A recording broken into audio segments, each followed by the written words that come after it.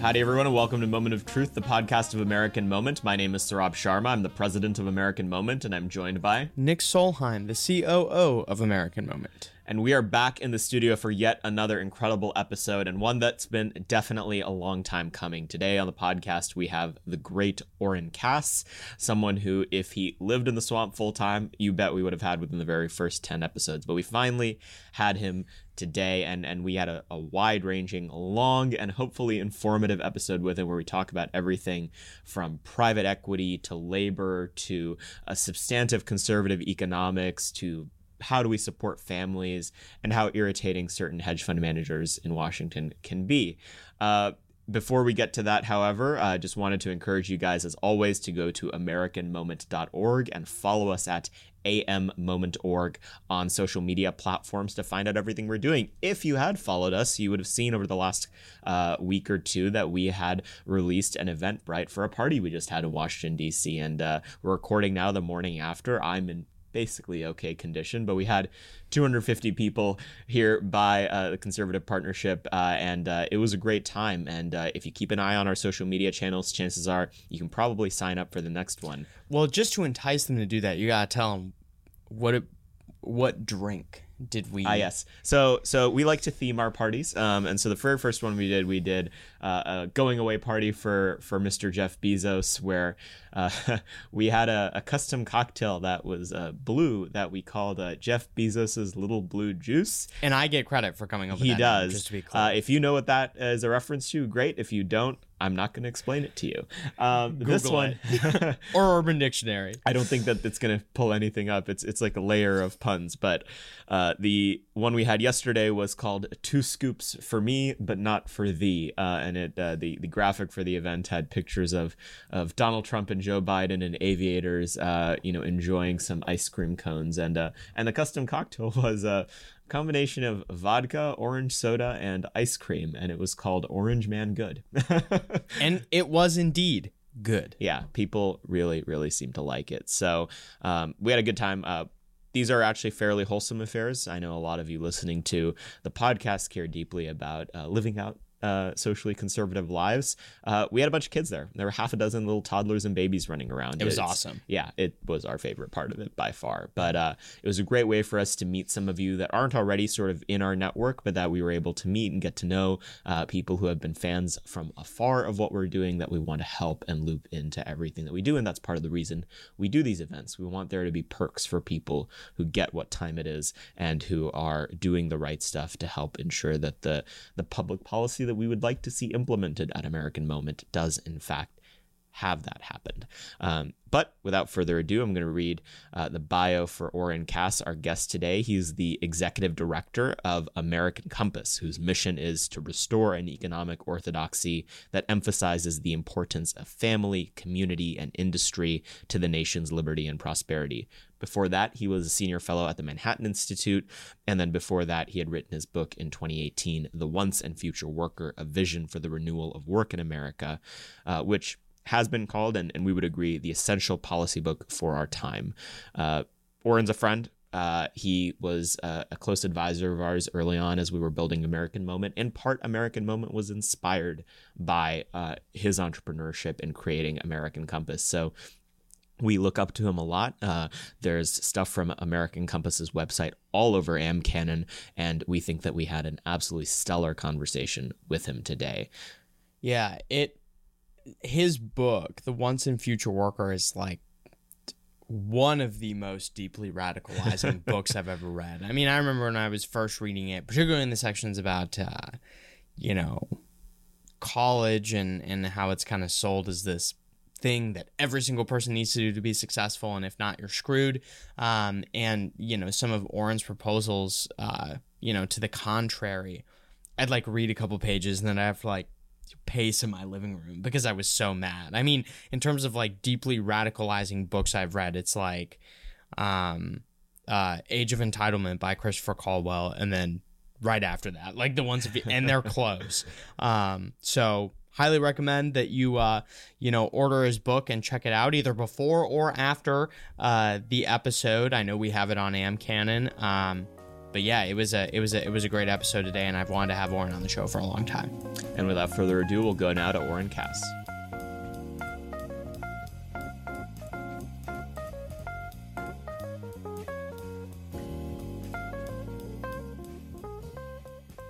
Thanks for coming on the podcast, Oren. Well, thanks, guys, for having me. We're really excited this could finally happen. We wanted to have you on since the very beginning, but thankfully you live in real America, and it's probably better for your soul because of it.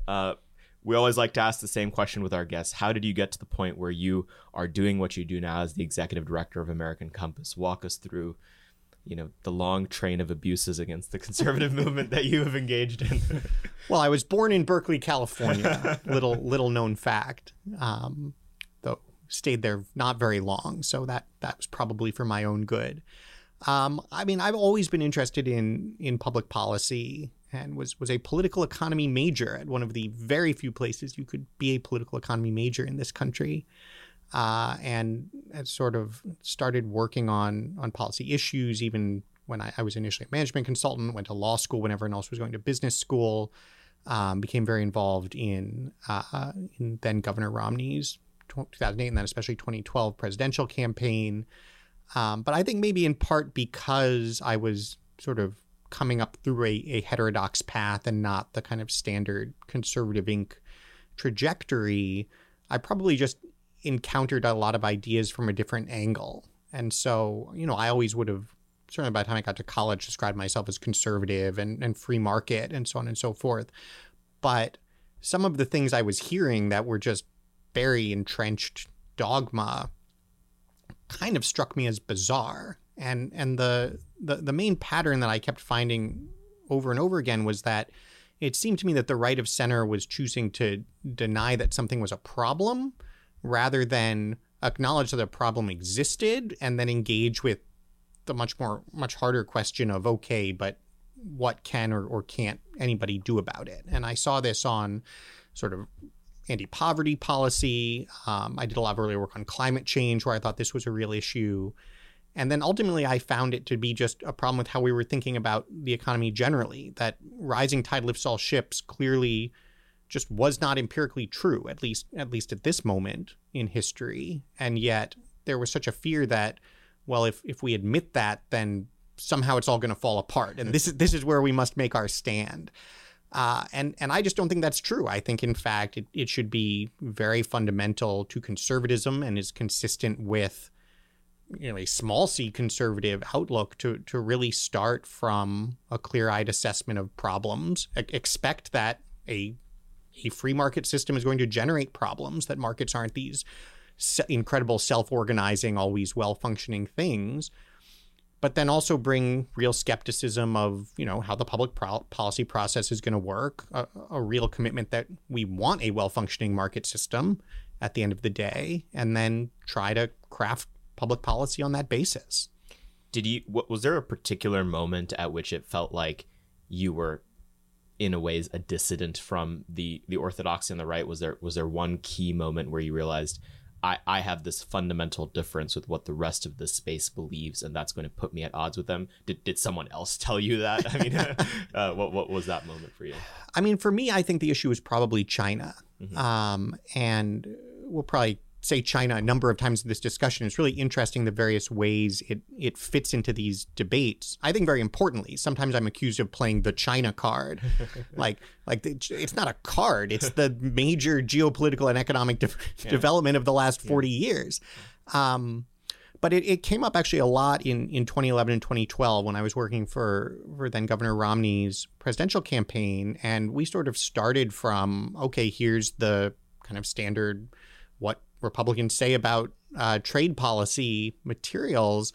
And Governor Romney said, well, but what are we going to do about China? I was like, well, no one's really asked that before. That's a really good, that's a really good question. And it sort of sent me off on this odyssey to find, all right, well, where are the thoughtful right of center economists who have really, grappled with what we're going to do about China? And it was just like it's four things that diminish the amount of people: thoughtful, right of center economists who think about China. Well, it turns out that once you run those filters, there isn't a lot in your cup. And that struck me as bizarre. And so and it wasn't because at each step of the filter it was like, well, lots of really thoughtful people were explaining why we didn't need to grapple with China. It was like, well, there is no thinking on this. And so I think we ended up doing a lot of really good and important thinking on it. I think it's really striking now to go back to what Romney was saying in 2011-12 and how you see it then echoed in the best of what Trump brought to 2016, and how it now is essentially certainly right of center and arguably across the political spectrum consensus, at least as an understanding of the challenge, if not what the right remedy is.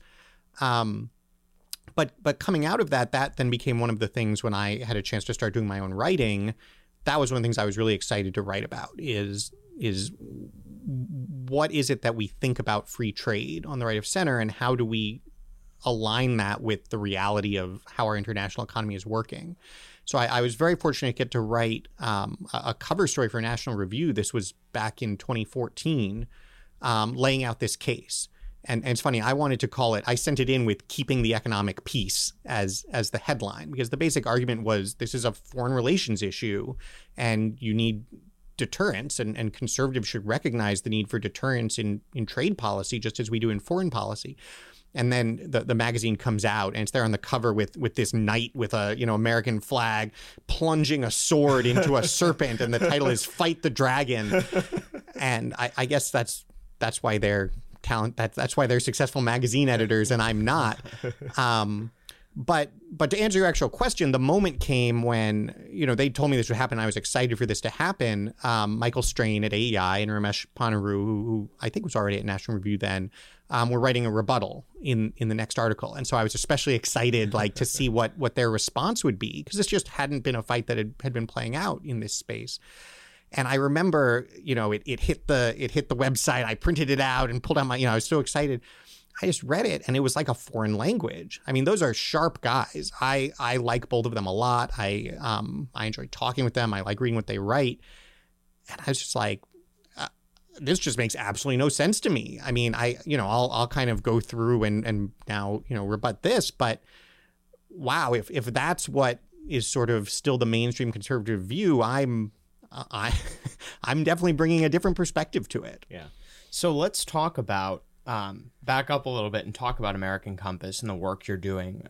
For our listeners who don't know, what is it? What kind of led you to start it, and how is it set apart from other, economic think tanks on the right?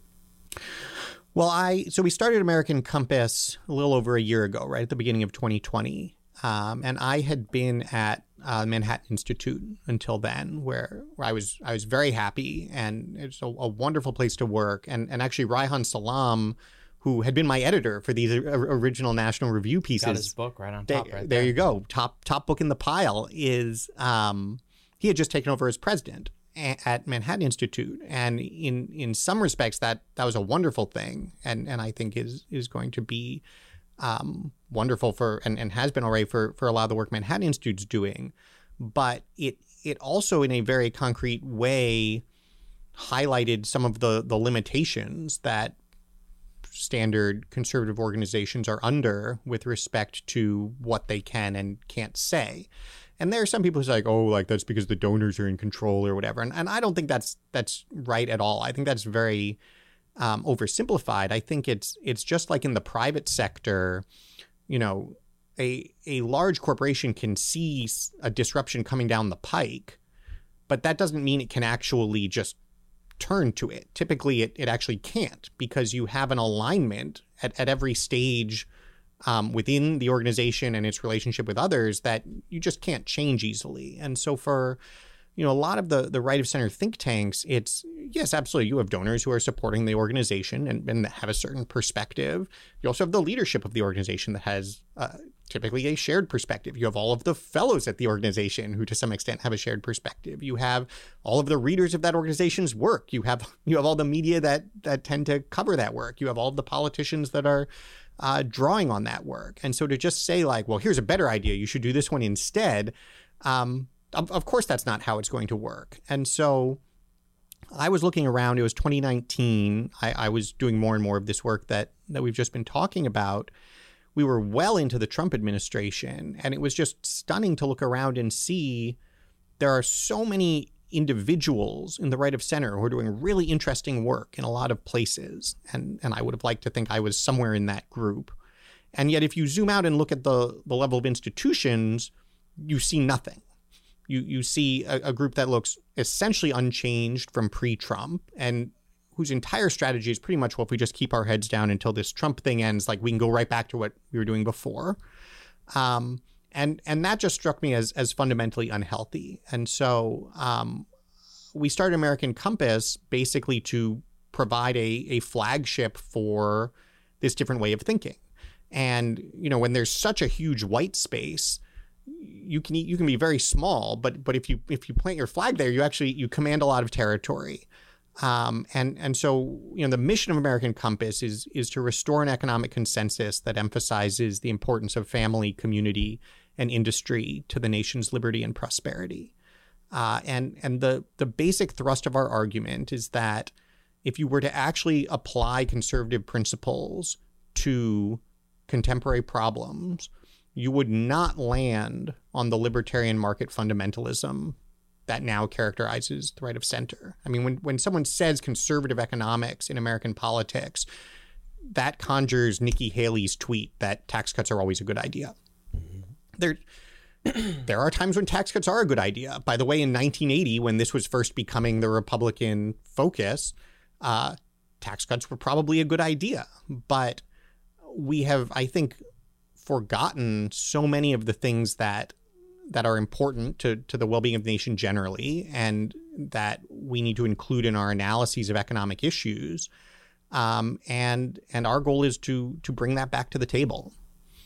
So one of the things our producers wanted us to do was for each of us to define what this new perspective on the conservative realignment, the new right is, and what its main tenets are. Now, it seems like you echoed some of those themes in the mission statement of American Compass, but I guess restate, what is it that you think characterizes this resurgent interest on the right in the ideas you're talking about? What are its main tenets? What does it want to focus on? What does it mean to you? Well, I think in one sentence it would be that markets are a means and not an end. And I think that's really important, both politically and substantively.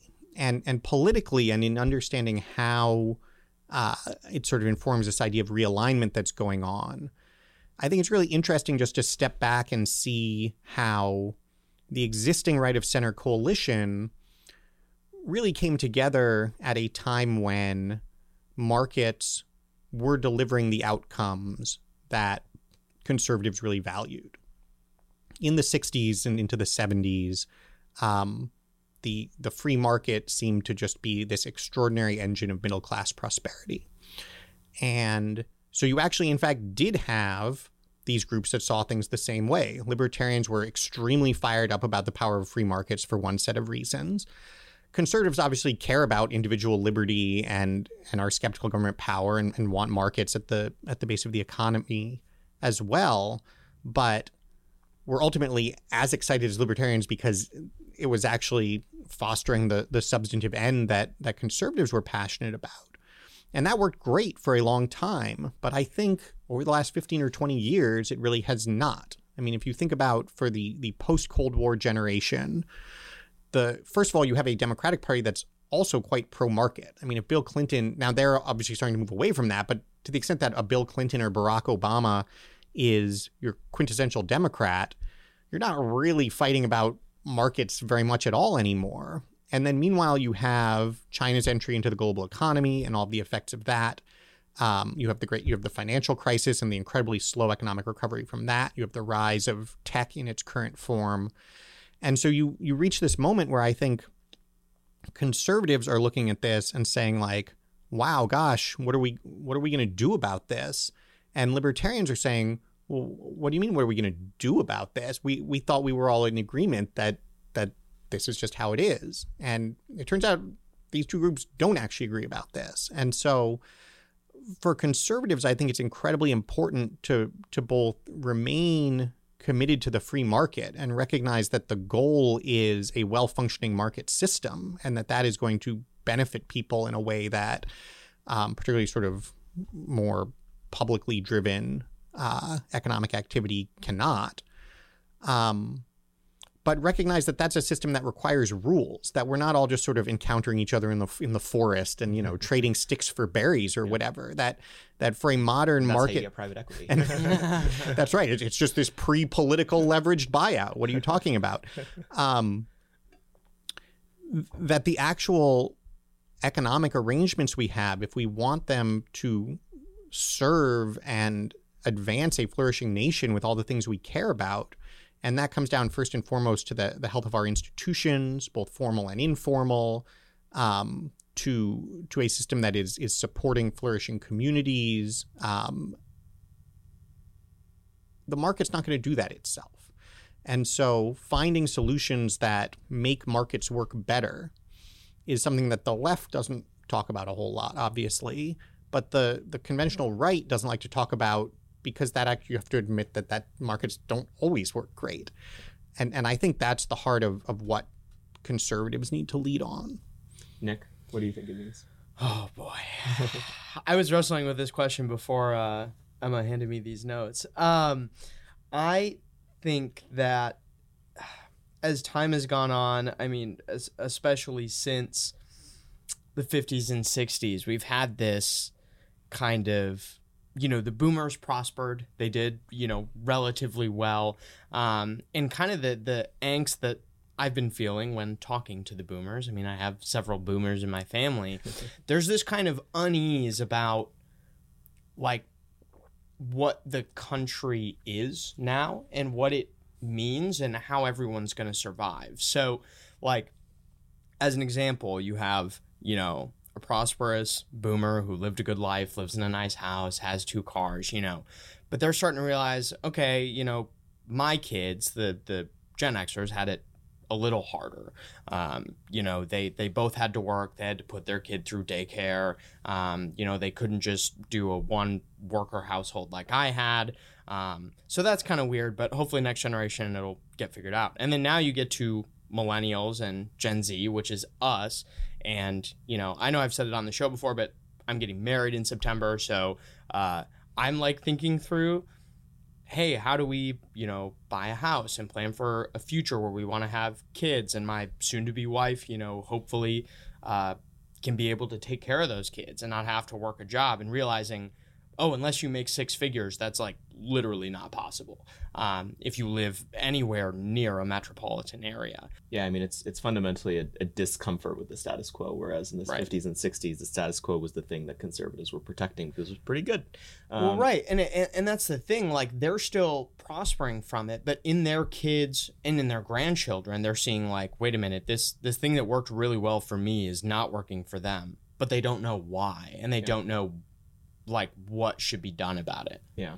Although, can I make a really important point about, well, I think it's an important point about conservatism and the idea of sort of conserving, because I think it's a big mistake that we make within conservatism to think that what the term means is like, okay, we now have to go identify the specific things about the world today that we are conserving, or else some particular thing at some point in the past that we want to return to, or like we have to prove that this is what the founders thought, right? Mm-hmm. And to be clear, I think those are all very important inquiries and should inform us meaningfully. But that's not what conservative means, any more than what liberal means is like, okay, well, then we have to go find things to liberal about, right? Like, it happens that that's the term we use for reasons 300 or 400 years old.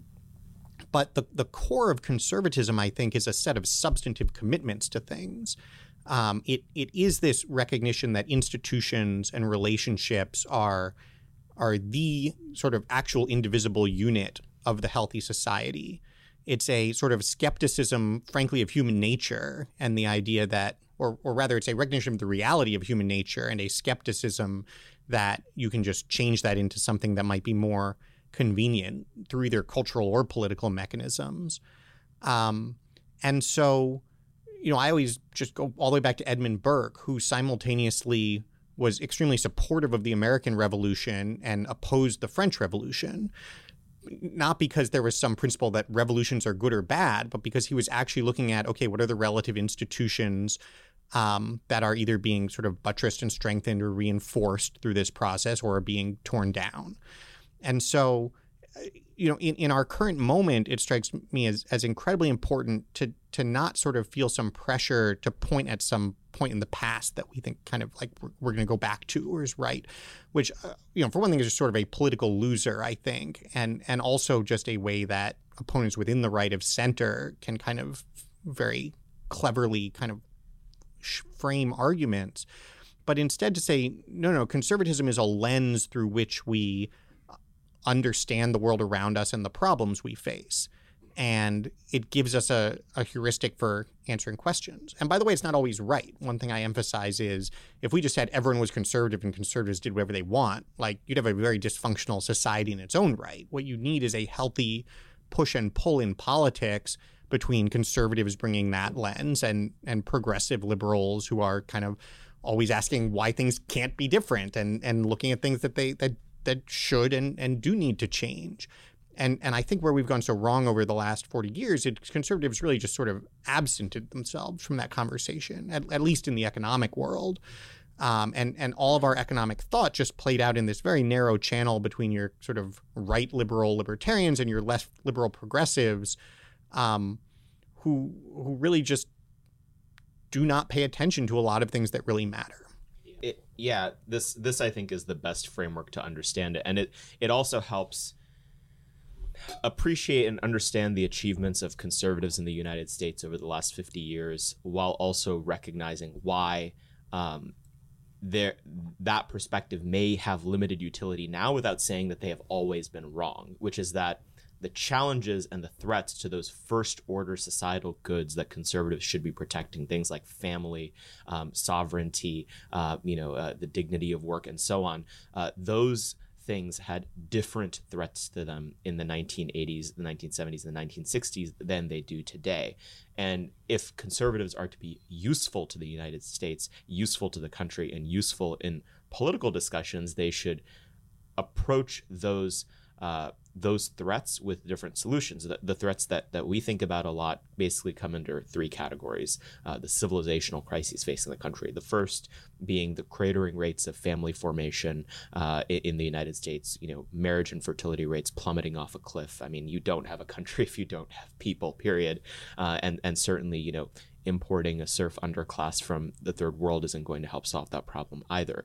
The second is the complete disillusion of any sense of national solidarity in the country, whether it's cultural or a byproduct of a porous immigration regime, or sort of, you can even bring in other issues that are contemporary, like critical race theory or big tech, or the effects that technology has on social functioning. And then the last is what you mentioned, which is that there is an actual regime level threat that the United States is facing that's probably more dangerous than the Soviet Union ever was, and that's the People's Republic of China.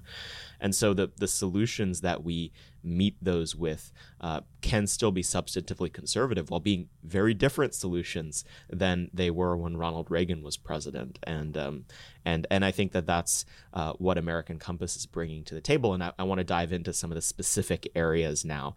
One of the ones that you guys recently have put out is an answer to the first threat that I mentioned, which is, or at least in part an answer to it, which is the cratering rates of family formation in this country.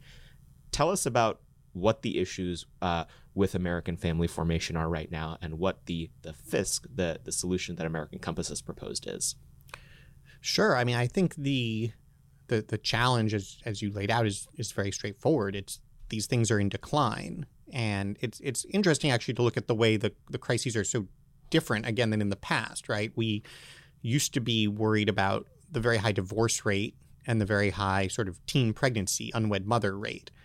And now instead we have a problem of people not getting married in the first place. I've said, well, the divorce rate is down. And I said, well, that's true, but people are not getting married in the first place. And well, teen pregnancy is down, and that's obviously a good thing. But it is of a piece of this broader just decline in infertility overall. And so it's really interesting, I think, just to start from noting that while conservatives were concerned about family issues in the past rightly and are concerned about family issues today rightly, the world is different. There's a new context in which we have to think about these things. And the question of why this is happening, I think is so important, and something that I don't think we have a very good theory of yet. And I mean we in all those senses. I mean, kind of, I don't think America has kind of a real theory of what's going on here. I don't think the academics have sort of produced a compelling explanation. I don't think American Compass has sort of said, here you go, this is exactly what's going on. It's obviously a sort of confluence of some factors that are very cultural. To some extent, you see people delaying marriage. You see people understanding what it means to be married differently. Some of it is economic and comes down to what is the economic basis of marriage, and that has always been central to it, and the extent to which we are sustaining or reinforcing that versus letting that dissolve. And then the same when it goes to having kids. I mean, the decision to have kids, I think, is in a sense the biggest decision that people make in their lives in many respects. It's going to have more effect on their own life, really, than almost anything. And obviously it is literally the creation of new lives. And so I don't think we should sort of glibly or casually say like, well, it comes down to this economic data point, or well, it's because of this cultural trend. I think it's extraordinarily complex. And so I think, one, it's just important to talk about it as a problem. And right off the bat, that's actually a place where you already have a division. Like, I have to be honest, it sounds like just extraordinary common sense to be like, well, obviously, if people feel like they shouldn't or can't get married or don't want to, or shouldn't or can't and don't want to have kids, like, yes, that is obviously prima facie a catastrophe for any society. I mean, oh my God, what's going on? It seems to me that certainly the progressive conventional wisdom is like either, hey, no big deal, or even like, yeah, liberation somehow. And then even on the sort of mainstream right of center, I think you see a lot of folks kind of making this argument that like, well, this is just people's preferences. And, this is the market facilitates people's preferences, and whatever they choose to do is by definition them optimizing among their options. And therefore, whatever it is that people are doing is sort of the best world we could have. So just having the fight at that level, I think, is actually incredibly important, both as a starting point for debate, but then also as a follow-on into the cultural side of things. There's a circle here where the fact that people are like, oh, that's cool, or actually that's great, obviously that influences the decisions that people make. And we should be cognizant of that and recognize that that's part of the debate to be having. But then secondly, from a sort of hard policymaking perspective, I just think it's really important to think at the margin and to not evaluate policies based on like, will this or will this not solve the problem, but rather ask, will this make things better or make things worse? Right. And so that's where I think this kind of debate about family or child benefits and something like our Fisk proposal, you have Senator Romney's Family Security Act, you have what the Biden administration is doing with the child tax credit, you have the Rubio Lee proposal, you have the Hawley proposal. All of these have an idea in common, which is, gosh, we really need to get more resources to families with kids. And I think that's correct. And there's a promising, I think, alignment between left and right on that point. And there are a whole bunch of reasons we need to do it. I don't think that you're going to sort of see the birth rate surge back up or marriage rates surge back up with the kinds of financial incentives we could or should plausibly put in place. I'm not actually sure it even is especially healthy to kind of try to craft policy in terms of, well, we're kind of going to create this incentive for you to make this, fundamental decision about your family. That being said, we can make it easier for people to have families. And we can, by doing that, also reinforce this commitment that there is something important and valuable there. And so I think it's important to do that.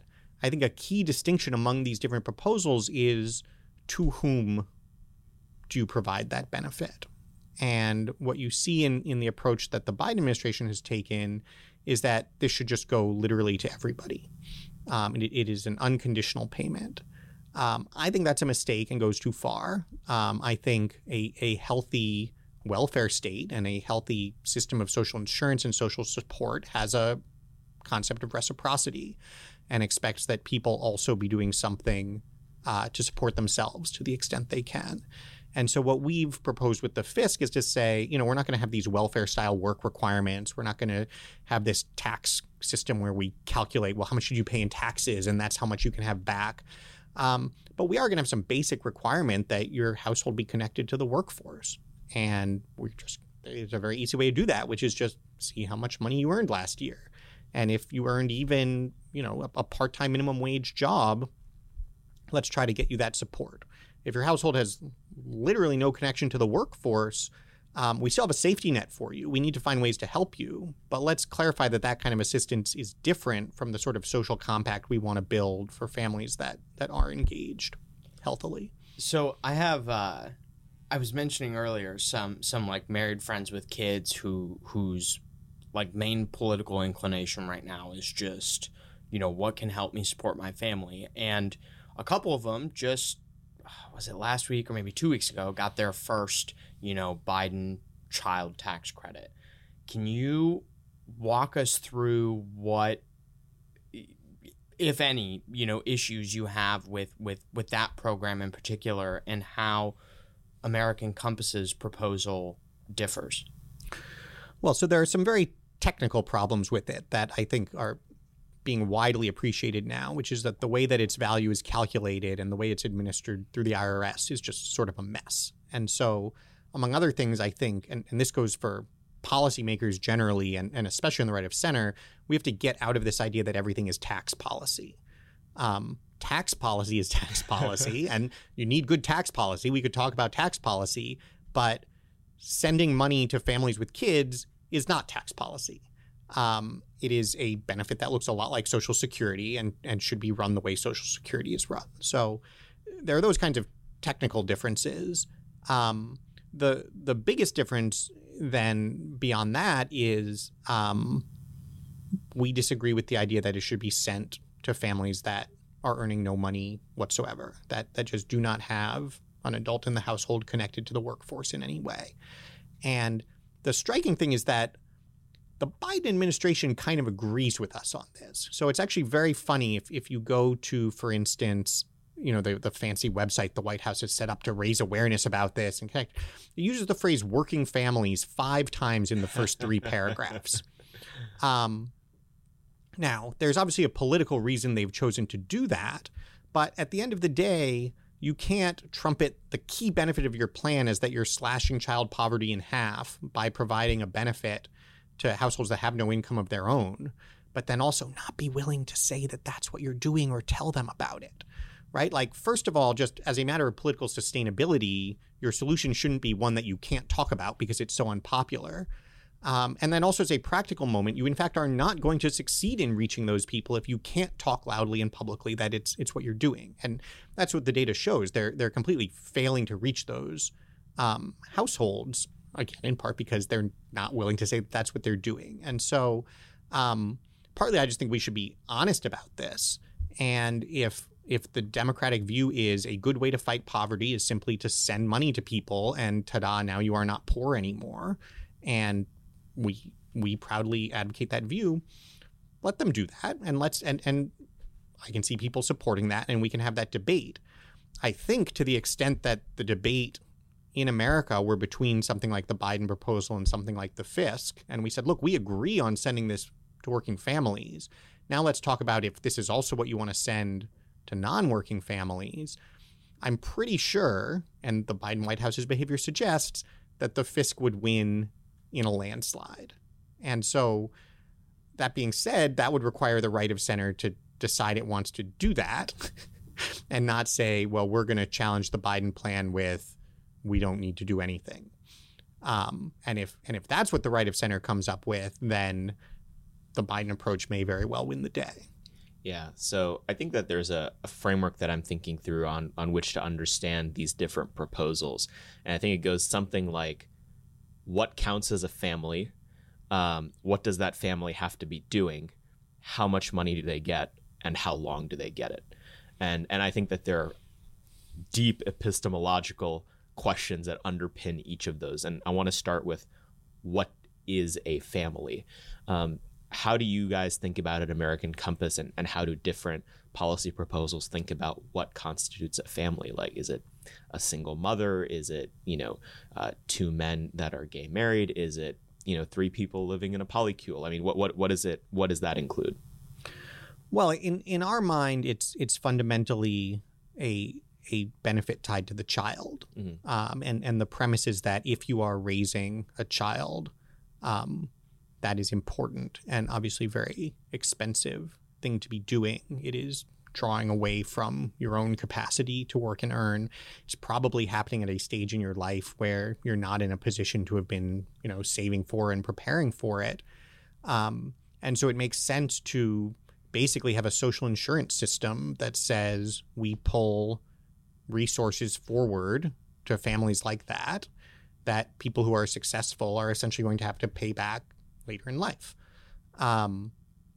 So in my mind, the fight to be had is not about what is the structure around the child necessarily. We put a small marriage bonus in our proposals. We said if the parents are married, the benefit should be 20% higher, which again, I don't think is sort of going to fundamentally change the way people think about marriage, but at the margin, I think asserts that part of what we would like to see in people fulfilling their part of the social compact is certainly working to support themselves. It's also providing a two-parent home for the children. Obviously you have proposals that go far beyond that, and you could structure them in all sorts of ways. The only one that I'm aware of right now that takes a dramatically different view in focusing on the structure around the child is the Hawley proposal, which is literally twice as large if you're married. And there are benefits and also costs, I think, to structuring something that way. But in general, it seems to me that has not been the sort of the heart of the debate over the different options. Mm-hmm. I think that's a fair point, but then that gets to what the family should be doing, and I get the work requirement here. So in an event where there is a single child, let's say that they're pretty young, under the age of 3 perhaps, that's being raised by a single mother, I have a little bit of a hard time justifying to myself why it needs to be affirmatively the case that woman, before that child is ever off to school, needs to be working to be eligible for a family benefit proposal or a child benefit proposal properly understood. Walk me through how you guys think about that. Well, first of all, let's be clear that the amount that we're saying she would need to be working to earn the full credit is roughly 25 or 30 hours a week at the minimum wage. Mm-hmm. So, I think to some extent where the right of center has kind of taken this view that, well, work is the way you advance, and therefore more work is always better. And so, how do you get, that person taking a second job? And right, like, I don't think that's right. I think having 3 overtime jobs is literally the American dream, as some have said before. I'm not sure that that's quite right.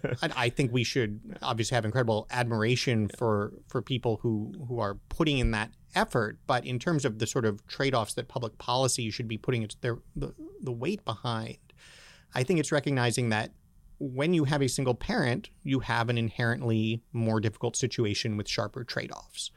And so the question is, well, what do you want to do in balancing those trade-offs? And I think at one extreme saying, well, then that's it. You're just going to have to work 3 jobs. Who knows? I don't think that's especially good for anyone.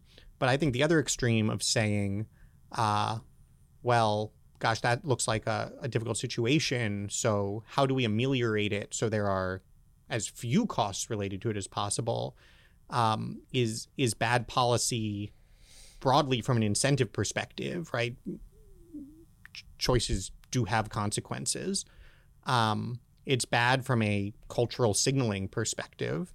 And I don't think ultimately it's good for that family, for that child. I don't think or for the parent to just say, well, let's try to get you enough resources that you don't need to do anything to support yourself for an extended period of time. And the last thing I would say about it is I think we tend to sort of get into this kind of elite bubble where it's like, well, how is she going to afford the, daycare to go and take that job? The reality is that most, lower to middle income households are not using formal paid childcare programs anyway. That's not the default or the norm. There are so many other sort of systems of care, extended family, neighborhood. Again, if you're talking about working 25 or 30 hours a week, it is perfectly plausible for two friends to trade off those periods of time in a very regular, reasonable work week. And again, from the perspective of what we are going to support and avoid trade-offs on versus accept that there are trade-offs. Look, if you're a single parent, you're probably going to need some support from extended family of some sort. I think that's a reality that, again, conservatives should say is actually the kind of constraint that is healthy in a society, not that we should be looking for government to step in and remove the need for. So aside from, some of these different, child tax credit proposals, what are some other family-oriented, pieces of legislation or policies that you'd like to see conservatives get in front of and start having good ideas about that they're not doing right now? Well, to start by coming back to the child credit for just a minute, there are a whole bunch of policies around childcare and paid leave and so forth that I think are not good. And that one of the nice things about a child benefit is that it substitutes for. So I think you see a tendency on the sort of more technocratic right of center to say like, well, we want to be pro-market and limited government, but we also don't want to look like we're, not addressing these various concerns. So we probably do have to offer some sort of childcare support and then also mandate paid leave. And that's kind of going to be our compassionate middle ground. And honestly, that's the worst of all worlds, because what you're basically doing is saying, okay, we're going to try to provide support, but only for this very narrow track that mandates a set of decisions and that provides support only if you were in the workforce, then are out of the workforce for exactly this amount of time, and then go back into the workforce. One of the really nice things about child benefit proposals is they ameliorate all of that, right? If you would like to use these resources for childcare so you can go back to work, you're certainly free to do that.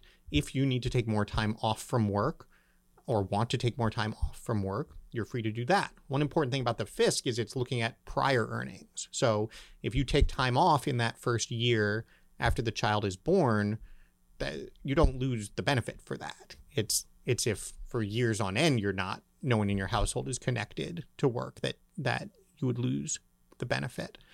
And so I think that's just a much better model, both to answer the left of center's sort of, well, here's a solution to every specific problem that we consider cognizable, and is just a more natural place for the right of center to go on a lot of these issues. In terms of other policies, I think two that come to mind that are incredibly important and go straight to this question of cost. One is around housing and one is around education. And this thing I emphasize, I do a lot of work on like what is the actual cost of living for a family, and hey, wages really haven't kept up with that. And one piece of that is obviously an economic critique that we need to get wages growing faster. But equally important is like, wow, some of these things have gotten really expensive, and policy could address that as well. And so there is no question in my mind that the way that we regulate housing is artificially and painfully suppressing the supply of affordable housing for families. And that is something that the normie right of center is absolutely correct about, and that we should have no compunction agreeing with them on. Like, I think there's a real unfortunate way that the desire to find contrast leads to people who should be allies on a subject just to be like, well, if they are saying that, then we should at least not say that, or maybe say not that.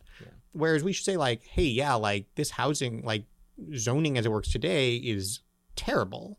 Like same thing, like occupational licensing. If that's like your key reform to save America, I'm not especially sympathetic, but occupational licensing reform would be a good idea. So housing, I think, is one piece of it. And then on the education side, I think it's really important to understand the way our system that emphasizes college for all and emphasizes college as the natural endpoint for everyone is really corrosive to family in a few ways. One, just the cost it imposes. And people say, oh, well, after all the subsidies and whatever else, it's not that expensive. First of all, yes, it is. and second of all, people don't really have a good understanding of what those costs are. And it feels like an enormous pressure and cost. But secondly, just the model of, okay, the way we define success is your high school prepares you to kind of go somewhere else for college so that you can then go work in some city in a place where, among other things, it's not affordable to raise a family, is just really destructive. And there are some people who it works well for. They tend to be the people who then steer national discussions about policy. But for most people, I don't think it's working at all. And so saying that, yes, that should be a path. I'm not here to say you can't do that. But the kind of platonic ideal that we have in our head and that policy supports should be one that says, first of all, our public education system is one that prepares people to find good jobs and lead good lives, typically where they already are, which is typically where they want to be. And then the sort of support we provide for people beyond that is at least neutral to continuing on that kind of track. And if anything, sort of leans in favor of it. I think both of those things would do a huge amount, both to relieve pressure on families today and to create an environment more conducive to family. Education is obviously deeply tied into the way we think about the American workforce, and the family ultimately has a lot to do with that as well. One of the things that you've gotten into some trouble about, and occasionally I get angry emails with people complaining, saying Oren's crazy if he thinks that unions are good, is the issue of labor. What is it that conservatives get wrong about labor? What is it that liberals in the United States get wrong about labor? And what is the substantive vision that you see moving forward that could potentially restore power to American workers in a way that they don't currently have? Well, I'm thrilled to hear that our work is generating complaints to other people. Yeah. That's really when you've made it. And I should say to all your listeners, any complaints you have about American Compass's work, please feel free to tell Saurabh at any time. Yeah. His lines are open. The labor issue one is really interesting in my mind. Kind of the way in that I was saying China sort of is such a great lens to challenge orthodoxies and ask, well, why do we think what we do? I think labor is as well, because if you actually step back and think just hypothetically about what do we mean when we talk about organized labor and the idea that workers should have some means to come together in support of each other and exert more power vis-a-vis capital in the labor market and have more voice in the workplace. If I describe in those terms, I think conservatives should be extremely excited about that. And if you go back to, like Robert Nisbet writing about Quest for Community in the 50s, he would have said, like, look, labor is the quintessential institution that's underpinning healthy communities, even before you get to their economic role. If you think about what brought down the Soviet Union, it's actually really interesting to remember how central labor was, and solidarity in Poland in particular as a bulwark for free markets against communism. And so it seems to me that construct, that we should want workers to have power in the labor market, be able to and by default find themselves in collaboration with each other, that has then huge substantive benefits for the policy outcomes conservatives care about. So first of all, if you want an economy that's generating widespread prosperity, spoiler, market doesn't just automatically do that. And we have seen in recent decades, it is not doing that. And yes, we can redistribute the money and so forth, but that's exactly the point. You really have two choices. Either, you need to make sure you have an economy where workers have a relatively high level of power vis-a-vis employers to ensure that the prosperity that the economy generates reaches them, or you can use government to redistribute. It seems to me that conservatives should have a very obvious preference among those. Now, you'll have like the extreme libertarians who are like, well, I want to do neither, and I don't think inequality matters. And that's fine. They can be in that corner, but it's like a very small, lonely corner, and it is certainly not conservative in any meaningful way. I think, secondly, when you think about how we're going to govern the workplace, and I don't mean that in the sense of political control of, I mean a workplace is its own little society that requires governing in a sense.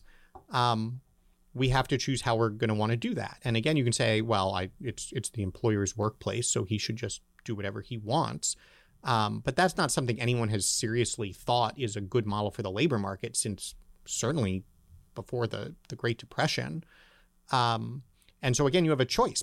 By default, you're going to end up with government regulation. One of the really nice things about worker power and voice in the workplace is that the parties can actually work things out between them. And this is what you see in Europe. You actually see, in many cases, the left of center and labor asking government to, you don't have to get into this. This is our job to work this out with management.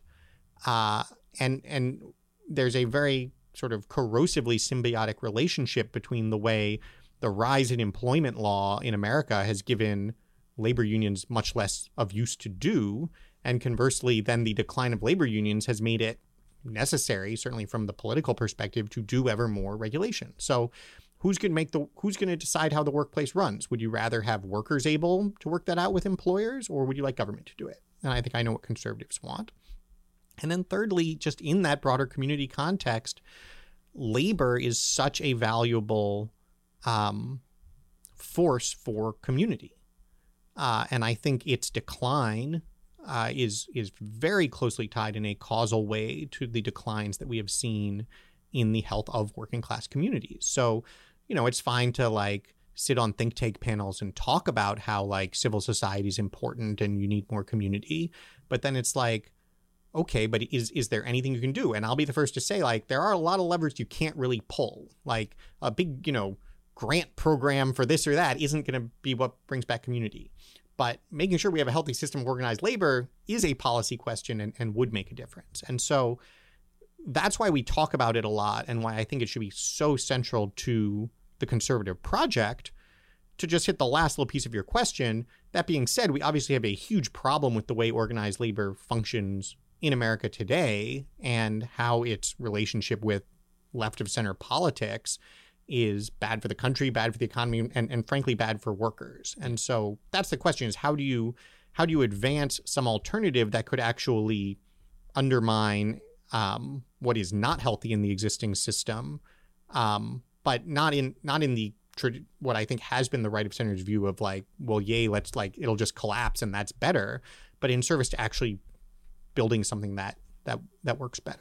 Right. This is a great example of where people don't actually read what you write and just like see the headline. It's like Orange for unions. And then you see a video of, some union leader who's like raising a fist and, saying, solidarity with the communists in Cuba and just like silly stuff. I mean, it seems like a lot of American unions have been captured by the same sort of professional managerial class left of center interests that every other institution in American life has. And so the status quo anti mentality that we have, these steel workers coming together and collectively bargaining for a safe workplace is not really how it's working anymore. But so what is the version of that would be healthier? And the challenge I see is that the American system, the kind of NLRB system of unionization, is so broken that it'd have to be essentially torn down completely and reconstructed whole cloth along the lines of something like sectoral bargaining, and getting from A to B seems like a huge political lift. I mean, do you see kind of transitionary measures that can improve that status quo? Well, so I don't agree it needs to be torn down completely, because for better or for worse, it has torn itself down, right? I mean, if 40% of the private sector were unionized, and like, it would be hard to say like, well, we're just going to blow that up and replace with something else. Kind of like saying like, well, most people have private sector health insurance that they're happy with, but we're just going to, blow that up and build a new one. Like, it's hard to see getting from here to there. But the reality is that in the private sector, at least, labor has become, for the most part, economically irrelevant. I mean, roughly 6% of the private sector workforce is unionized. Most of that is legacy. The share of workers who actually voted for a union they're part of is of course much lower. Very high concentrations in the journalism sector, and that's about it. Well, and to the extent like that you see like, like signs of life, it's like at Vox, and you're like, okay, well, I'm not, you could look at that different ways, I think. And so it seems to me, at least substantively, it's not about tearing anything down at all. In fact, a healthier system would be perfectly compatible with the existing NLRA. If a group of workers wants to organize an NLRA union, I don't think we need to sort of cross that off the list of options necessarily. But it has already been fading toward irrelevance. And one of the reasons labor leaders are so resistant to any proposed reform is they know that as soon as you offer alternatives, it's just going to go to zero. Mm-hmm. So I think the question is, how do you construct alternatives? And the nice thing is that if you're not trying to do it in parallel to tearing something down, you can be a lot more gradual about it, right? So we're going through a kitchen renovation at my house at the moment, and you only have one kitchen in your house. Yeah. And especially if you have young kids and no kitchen, like you're like, this needs to happen quick. This needs to happen quickly, like all at once today. Yeah. But if you're building a new kitchen, you can take a little bit more time. And so it seems to me that the way that we need to think about labor is think about all of the different dimensions on which we could start to be doing something new and different. So, you mentioned sectoral bargaining. I think sectoral bargaining is a really important concept. It's also, and again, this is where conservatives will differ from progressives, it's not something you put in place with a 3,000-page bill. If you look at where it works well, particularly in Europe, it is a function of institutions and relationships and trust that evolve and a sense of obligation by each party to the others and to the broader industry and to the nation. It is something that builds up over decades. And so the question should be, well, where could you start? And there are a lot of places you could start. So there are some industries that desperately need better worker representation and have never had and are not susceptible to standard organizing. So like gig work is an obvious example. Instead of doing AB5 in California, and instead of conservatives responding with like, what are you talking about? Uber is the future of work. Republicans must be the party of Uber. That's, look, there are some cool things about Uber, but this is a perfect example where like, it'd be really cool is if you had Uber with some sort of worker power, right? Like that would be the conservative vision. And so this is a perfect place where you'd say like, well, there's nothing there now. It's a small part of the economy today. It's something where there's going to be some sort of regulatory policy response. Among others, the platforms would probably prefer a system that actually let them work it out with workers that actually had an ability to represent and voice their interest. Now, they might not recognize that to the extent they think they're going to get away with there just won't be any regulation. We'll just keep spending like we did in AB5 in California. But if one could persuade them like, no, there's going to be something, then that becomes a very appealing option. So that's like a really interesting place to sort of start. And to the extent you see the economy also moving more in that kind of direction, well, now you have a natural infrastructure in which to build that. Another example is you just pick an issue. So like minimum wage. $15 an hour minimum wage is a very bad idea. That being said, I think we've seen that at the margin, minimum wage increases that are consistent with the general wage levels in a local economy can make a big difference for low-wage workers with not a lot of negative drag on the economy or their own opportunities. And so I think what that should tell you is we need flexible local ways to set minimum wages. That sounds like something that conservatives could be offering in lieu of like, well, we just think there should be no minimum wage. And so that I think is a really interesting place to go. And then the last thing I think that's really interesting to consider is that I think this is something that sort of at the local level, you could see like a red state governor, for instance, really taking very seriously, because you could pick sort of local service industries where you're not really in competition. The janitors aren't going to go to a different state, right? And you could say, hey, look, you've got the federal government doing all these things. What if instead there was essentially a waiver infrastructure that said, and the federal government would have to create policy to support this. If we put an actual sectoral bargaining structure in place that meets certain requirements, that's actually an alternative to or release valve from stuff we don't like coming from Washington. So all these ways, I think, are ways you start and build and evolve over time. And our system will not ever look like, like that system off the shelf that we need to put in place here. But there's a ton we can do. And just to highlight one last piece, that's in kind of a totally different area, is as you move to, for instance, a sectoral bargaining structure, one thing you realize is that unions aren't something you fight about in the workplace. Right now in America, we're going to have an organizing campaign. The employer is going to resist because it's bad for business, and we're going to have a vote, and it's 50% plus one or 50% minus one, and then now I'm in a union or I'm not in a union.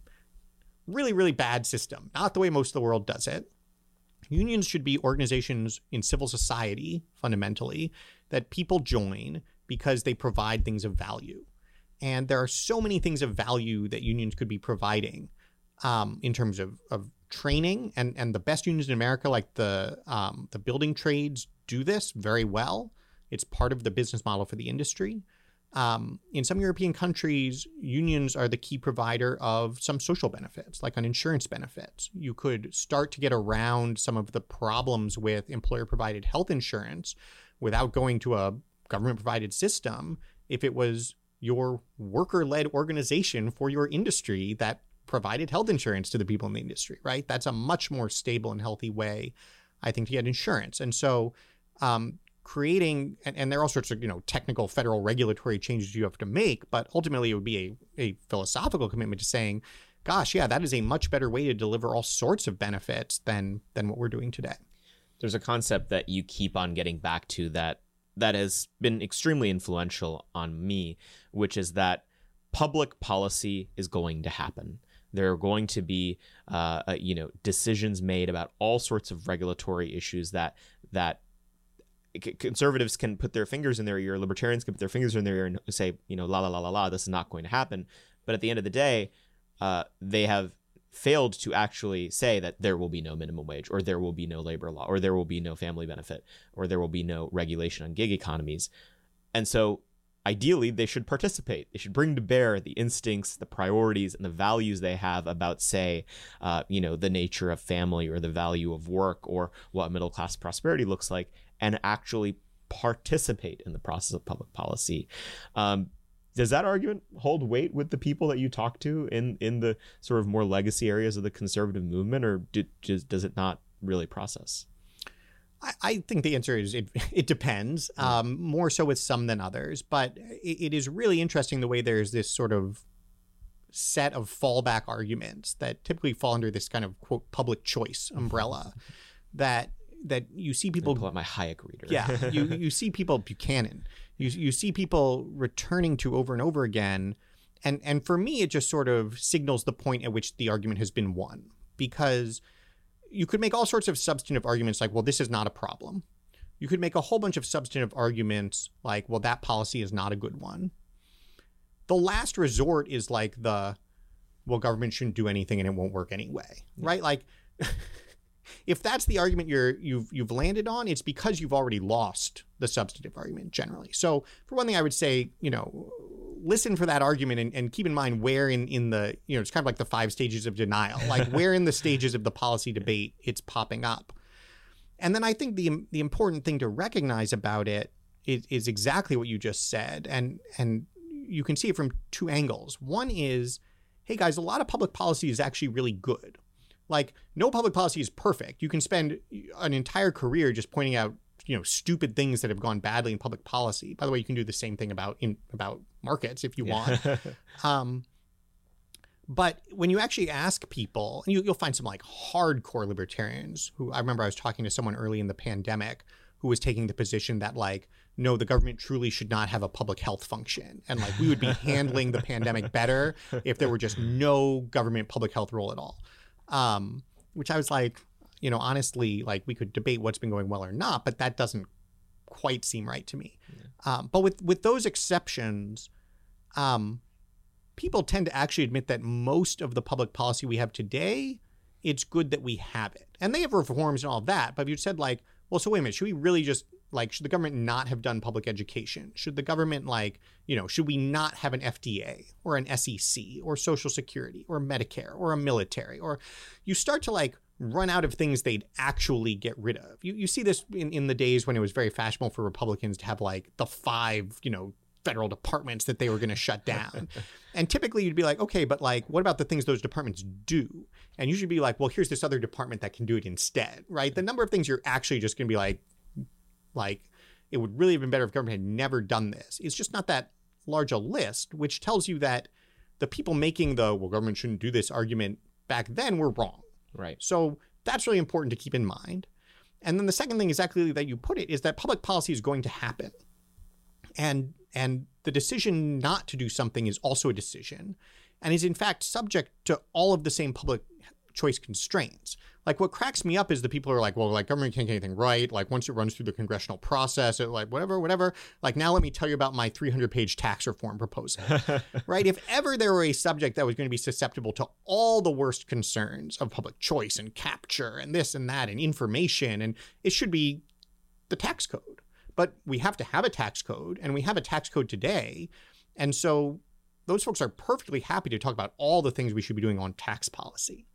And they're right to. We need, you know, tax policy is important, as I said earlier, but that holds equally for every area where there's already a starting point that itself was created with all these constraints and all these drawbacks. Other things are going to be done because there are problems that government does need to and should address. And so I highly suggest sitting down and getting to work.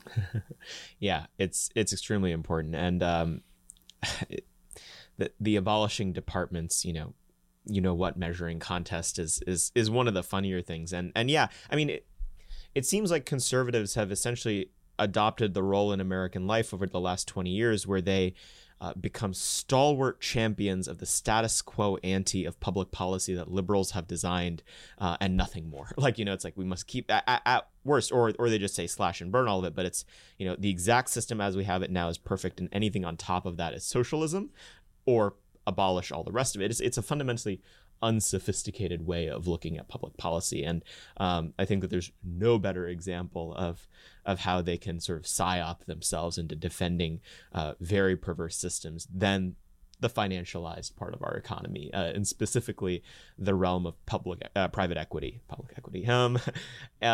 You guys have done a lot of interesting work on this recently, talking about what the problems with the private equity world are. Walk us through sort of what are the broad conclusions that you guys have reached, and then we'll get to maybe a fun, more particular story about some of the response you've gotten. Well, in my mind, private equity is a symptom. So, you know, this is something that we try to emphasize. The concept of private equity, like people should have capital and use it to invest in companies, is obviously unobjectionable. Even the idea that you would have firms that raise money from people who have money and aren't sure what to do with it and use it to invest in and build and improve companies, great. It's always existed. We should want it to exist. And there are firms today that do that actually very well. What you also see, though, is this sort of leveraged buyout model that says, here are some really good ways to earn a lot of money that don't necessarily create anything of value in the real world. And that's where I think this is such an interesting example, just as the China thing, just as thinking about worker power. Again, it's case studies of things that are actually happening in the world that just flipping through your 1980 playbook to figure out what you're supposed to say does not get you an answer. Yeah. You actually have to go back and apply conservative principles and ask, okay, well, what is going on and how should we think about it? And here you have this kind of fundamentalist dogma that says profit equals value.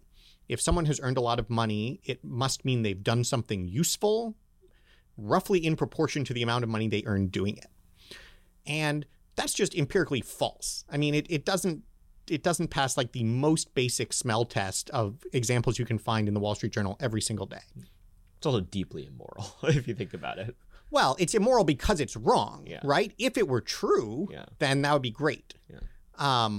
But it's not true, and putting it forward as true anyway, then you are correct, is not the most moral perspective to advance. The reason, as on many things, that I think the right of center has sort of clung to that myth is because once you concede it's not true, like it's a very thin layer that you're sitting on top of and a very very long drop below it. Yeah. Especially when you're assessing things like what is going on in financial markets. And so when you look at what's happening in private equity, you see a few things. One is, it's by most academic studies, I would say it's been at least a decade since these sorts of practices have even generated better returns for investors than just putting your money in an index fund. So right off the bat, the claim that like this is creating extraordinary value is like, well, like, is it? I don't know. And like more than anyone else, you're taking money from public pension funds that are themselves poorly run. So like, don't tell me like, well, in the free market, we must trust people to, allocate their money well. This is like, the California State Board of whatever that's allocating this money. So there's that problem. And then there's the problem of just sort of more classically a market failure where the incentives of people in pursuit of their own profit don't necessarily align with what is actually good for the economy, what is good for workers, and what will lead to healthy long-term investment. And so you see this where private equity funds have raised more and more money. They have record levels of what's called dry powder, which is money that has been given to them to invest that they must now spend. And most of the money they earn is not from actually the success of their investments. It is simply from managing the money.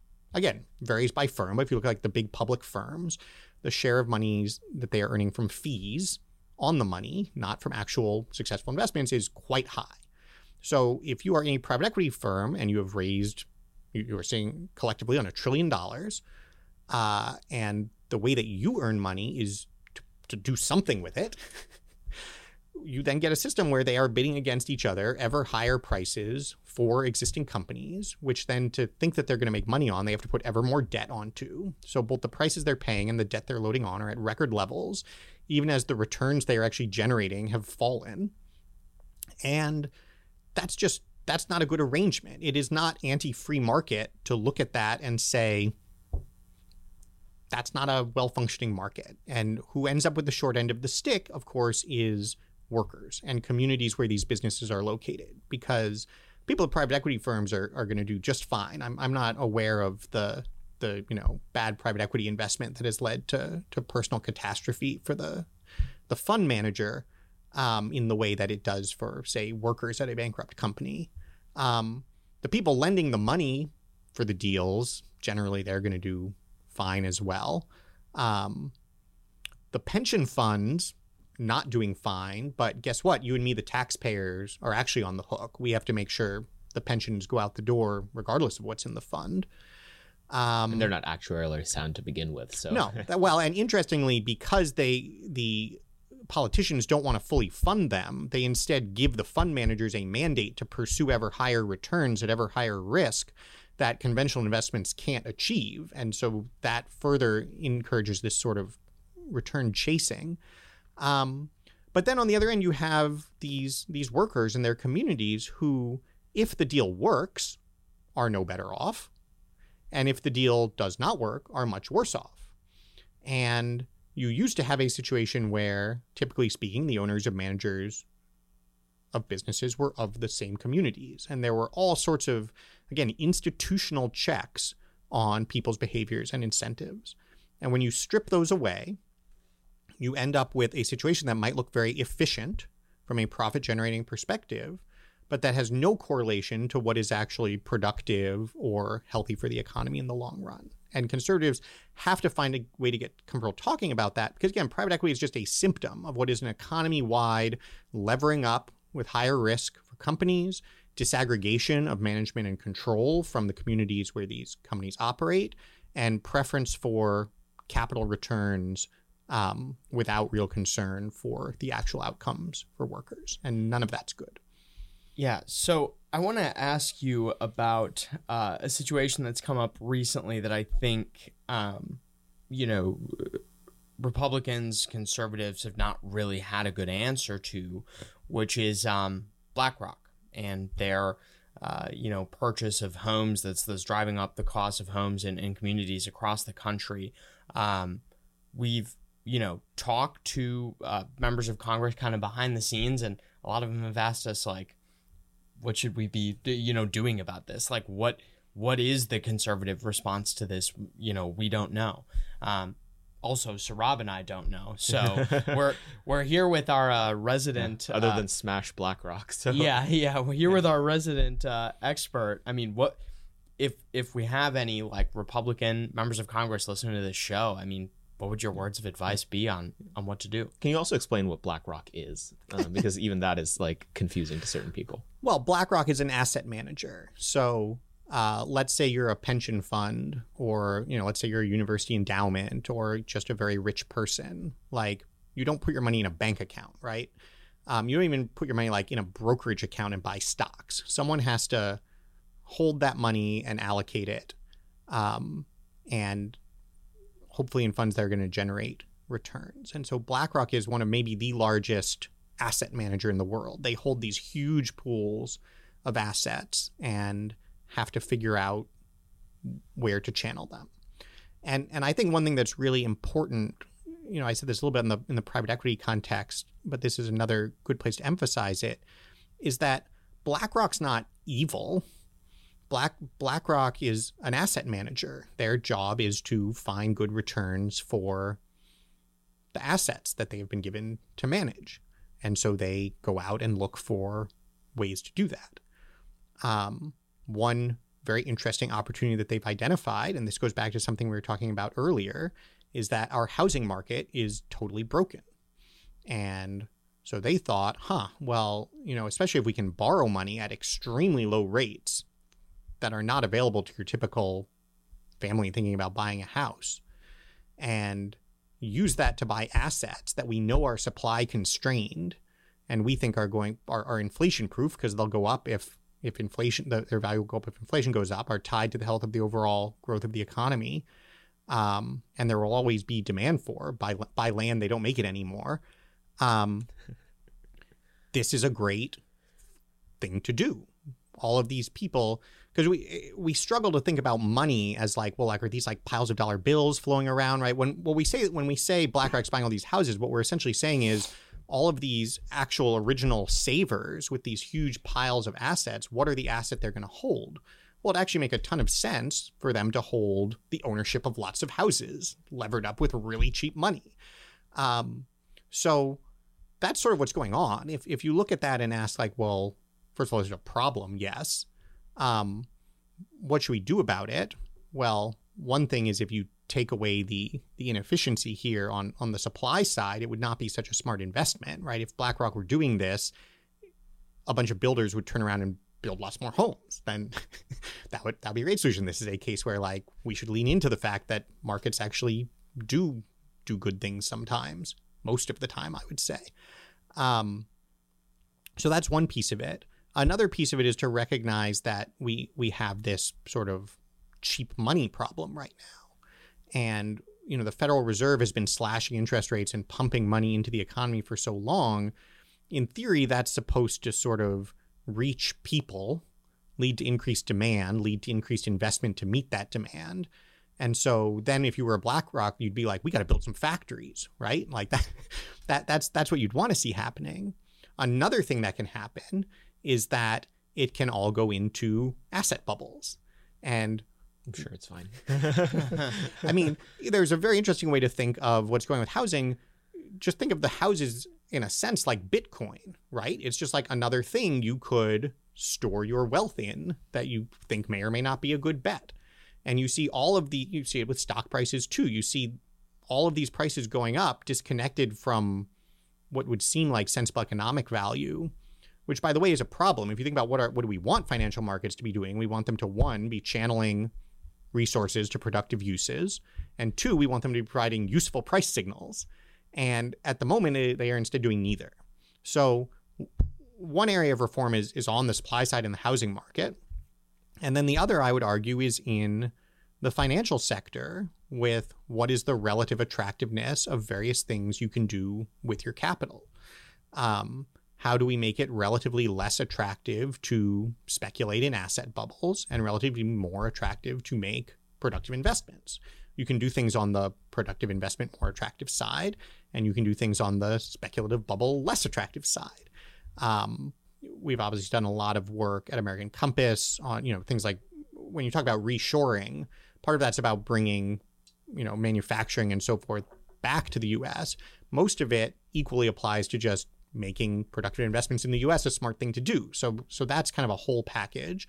And then our coin flip capitalism work, and most recently we did kind of our set of policy proposals that we call Confronting Coin Flip Capitalism, kind of goes through what we see as a whole bunch of things you could do to make the sort of speculative behavior relatively less attractive. And the key thing I would emphasize, because they're like, well, isn't that what Elizabeth Warren wants to do, is I think, first of all, yes, progressives are often right about problems in the world, right? Like that is a key thing I think progressives bring to the discussion that conservatives tend to be slow to recognize is, gosh, that's actually not very good. It would be nice if it were better.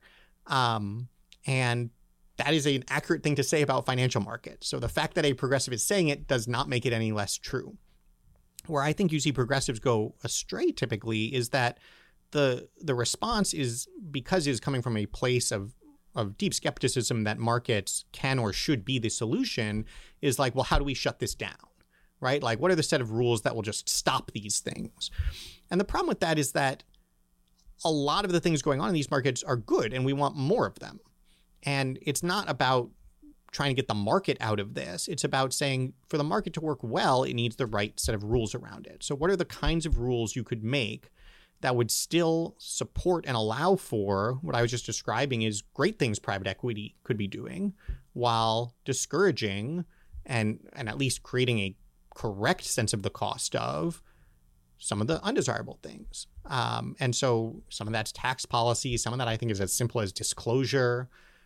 We have one proposal for basically saying, look, if you end up in bankruptcy, a lot more money needs to go to workers before anyone else can get their money back. And so those are all, again, the kinds of things you have to have market rules about. We're not going to it's not just people in the forest. And we could have much better rules. So there's one person in particular who gets very angry when you say all of these things, and you've recently got into a little bit of a spat with him, Cliff Asness, who is a hedge fund manager, correct?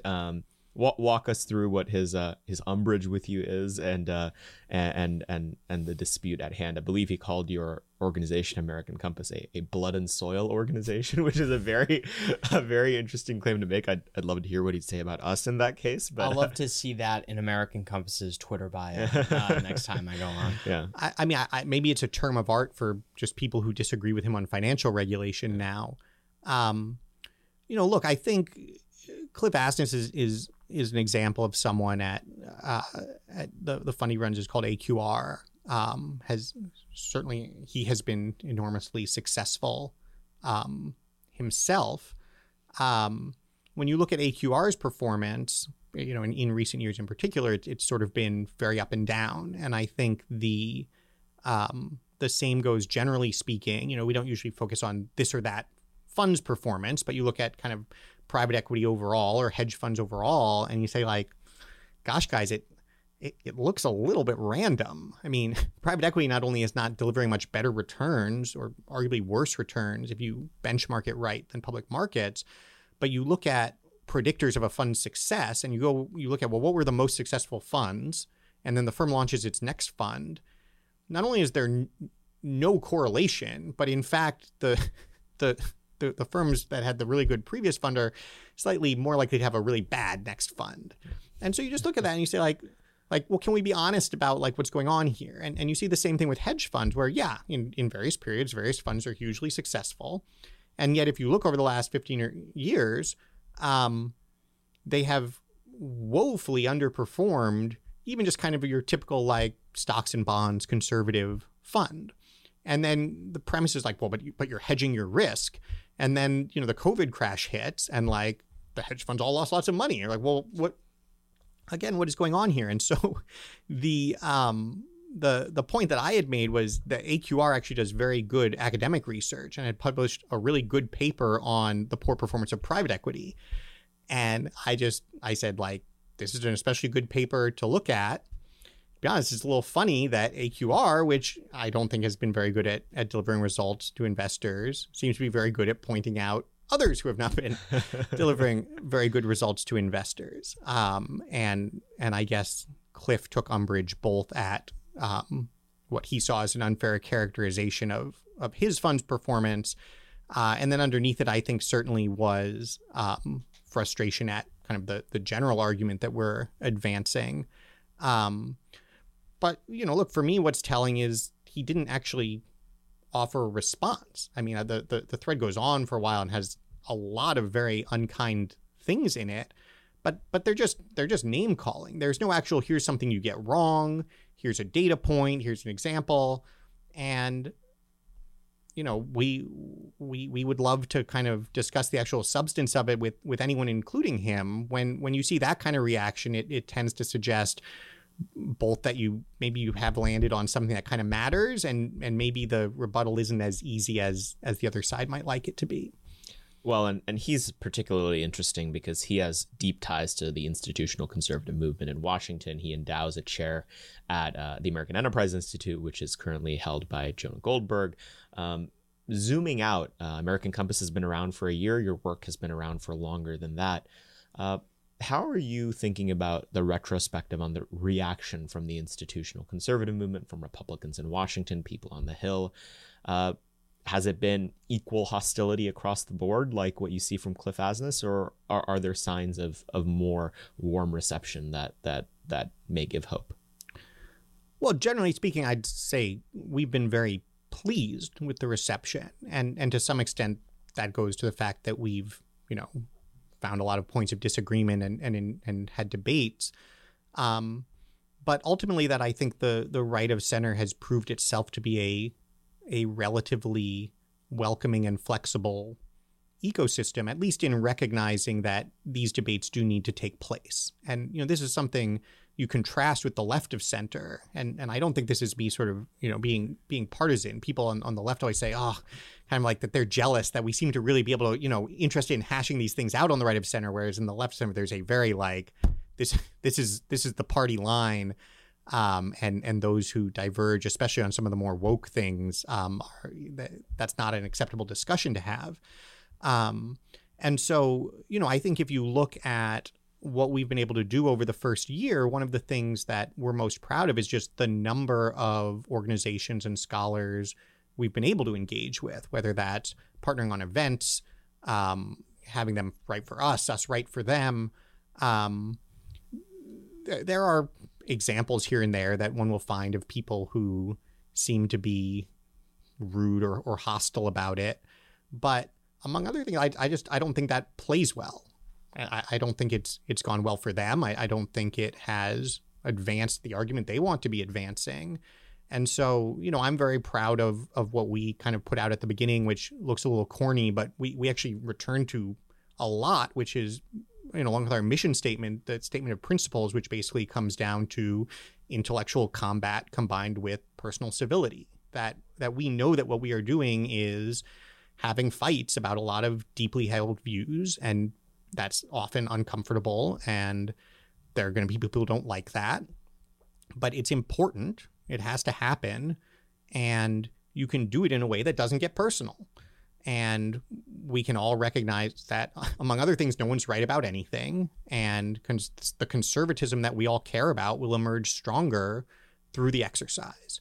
And by and large, that is, sort of how I think people have approached us. I certainly feel like we are a valued member of the world that's engaged in these debates. And our hope is that we can keep building on that. What does victory look like for American Compass's mission in 10 years? What is the status quo in the right of center ecosystem? Well, victories that were gone in 10 years. I mean, one thing that I emphasize is our project is not to build another marble building that's bigger than everybody else's marble building. I like to think that's sort of consistent with a conservative ethos that says, you know, you want to see institutions evolve over time. And, you know, as I said, I think a lot of these mainstream right of center institutions, among other things, have a lot of just fantastic people at them, but they also have infrastructure that's been built up over very long periods of time. And I just think there were a lot of dogmas that people got comfortable with or didn't really think about, or found that it would be difficult to challenge and easier to just work from. And our goal is to actually force a reevaluation of those. And to the extent that people do engage in that process, which I think they are, these things take time, then the ideal outcome would be that you have a right of center that is working from this new default premise. That is our mission statement, that that family, community, and industry are really central to the nation's liberty and prosperity. And if right of center policymakers are thinking in those terms, and the scholars at think tanks are, you know, again, no one's going to agree on everything, but are using that seriously as they think about what they want to be doing, then we will feel like we've accomplished what we set out to do. And hopefully you are successful. Thank you for coming on the podcast, Oren. We're huge admirers of everything you guys do at American Compass. There's links to stuff on the website all over ours, and we would really encourage people to check out everything that you guys are doing. Is there anything you want to draw people's attention to, any initiatives that you guys have coming up, and where can they learn more about what you're doing? Well, we just talked about a lot of the stuff that we've just been doing. You know, in the fall, we're really focusing in on workers' interests, what workers actually say they want out of their jobs, out of the workplace, out of, you know, a labor organization that could represent them. And my hope is that, you know, that will bring to the fore a lot of things that neither the professional left of center class or professional right of center class has particularly wanted to ask about, frankly. And so look forward to that. It's all at americancompass.org. Thanks for being on the podcast, Oren. Thanks for having me.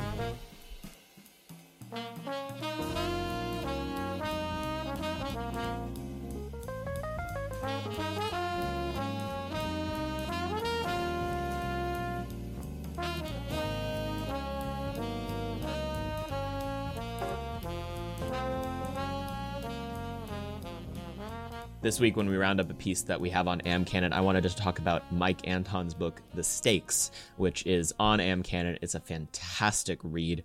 Many of you probably know Michael Anton for his work that he's done with the Claremont Institute, specifically writing a piece in 2016 called The Flight 93 Election that was considered the intellectual case for Trumpism. Professor Anton is a friend, and he's one of the most brilliant people in American life.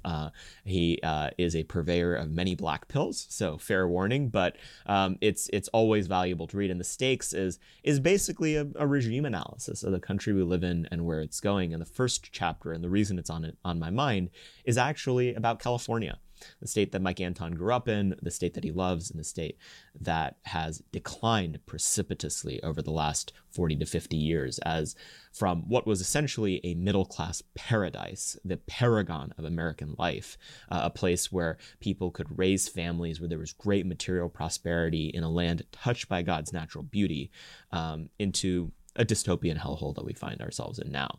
And that is the destiny of America if we don't turn it around. And that really is the stakes. And it's funny, I read this book. I've read a lot of Anton's writing. I've read a lot of Californians who are sometimes the most vigorous, people who shake you by the shoulders to tell you what time it is. And I never really kind of understood why California was such a big deal. They would always make such a big deal out of it. And I'd be like, why are you staying to be ruled by these demented people? And then I just spent 3.5 weeks in California, in part doing the Publius Fellowship with the Claremont Institute, and then some travel for American Moment. And I get it now. 82 high, 78 low, dry and sunny every single day, surrounded by verdant greenery everywhere, and a lot of material prosperity. We have to take it back. and we will.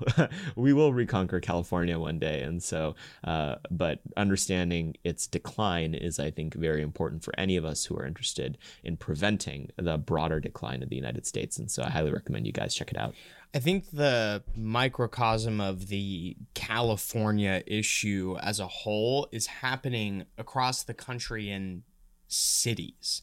And cities are definitely, not touched by, God's natural beauty because they're like concrete, dystopian, Sodom-esque crap holes. But it didn't have to be this way. It doesn't have to be this way. I think there's this kind of thing happening where Republicans are kind of waking up to this moment that, we need to take cities back, and the way that we're going to do it is carbon tax credits. It's like, nope, that's ridiculous. Yeah. We definitely should not do it that way. I hesitate to say like the only way we're going to take it back is by force, but it certainly has to be, there has to be a breaking point where we say that the way that California as a whole and, cities are operating right now is unsustainable and unacceptable. Take any stroll through any neighborhood here in Washington, D.C. Even last night up in Logan Circle, outside a relatively nice restaurant frequented by the likes of Joe Biden and Chuck Schumer, there was a shooting, people shooting out of the car. My walk to the office every morning here on Capitol Hill, I can't walk by without someone either begging me for money or ODing in the park in front of me. The situation as it stands is unacceptable. And the way that we're going to win these places back is to not, capitulate to the definitions and to the words and the cultural movements of the left. It's going to be to say enough is enough. We won't accept this anymore. Yeah, it probably looks more like Rudy Giuliani's mayoralty in New York when he came into power there. Pre-hair dye melting. Right. Yeah. It's you have to reimpose order, and any conservative that doesn't make the restoration of order front and center in everything they do politically doesn't realize what's happening. It's something that is absolutely necessary. And I spent a day in LA on my way back out here, and that's a place that needs order restored. Talk about a city of contradictions. I did a tweet thread about this, but it's just, glitzy high-rises next to dilapidated shacks, Tesla Model S's driving by homeless people that are drug addicted, a lot of very attractive people who the second they open their mouth, you want to shove a rusty nail into your eardrum. It is a land of contradictions, and there's no reason to think that such a beautiful place should be ruled by such terrible people. So we will take it back in due course. But thank you guys for listening to this week's episode of Moment of Truth. As always, please make sure to rate and review the podcast. If you write a review with 5 stars in it, we will answer any question you put in that review. And don't forget to go to AmericanMoment.org to see everything else we have cooking, and follow us on social media. Thank you guys, and have a great week. Moment of Truth is an American Moment Studios production filmed at the Conservative Partnership Center. Our podcast is produced and edited by Jake Mercier and Jared Cummings. Our intro music is A Minor Struggle by Ryan Serenich. Don't forget to like and subscribe on all platforms, and you can go to AmericanMoment.org to learn more.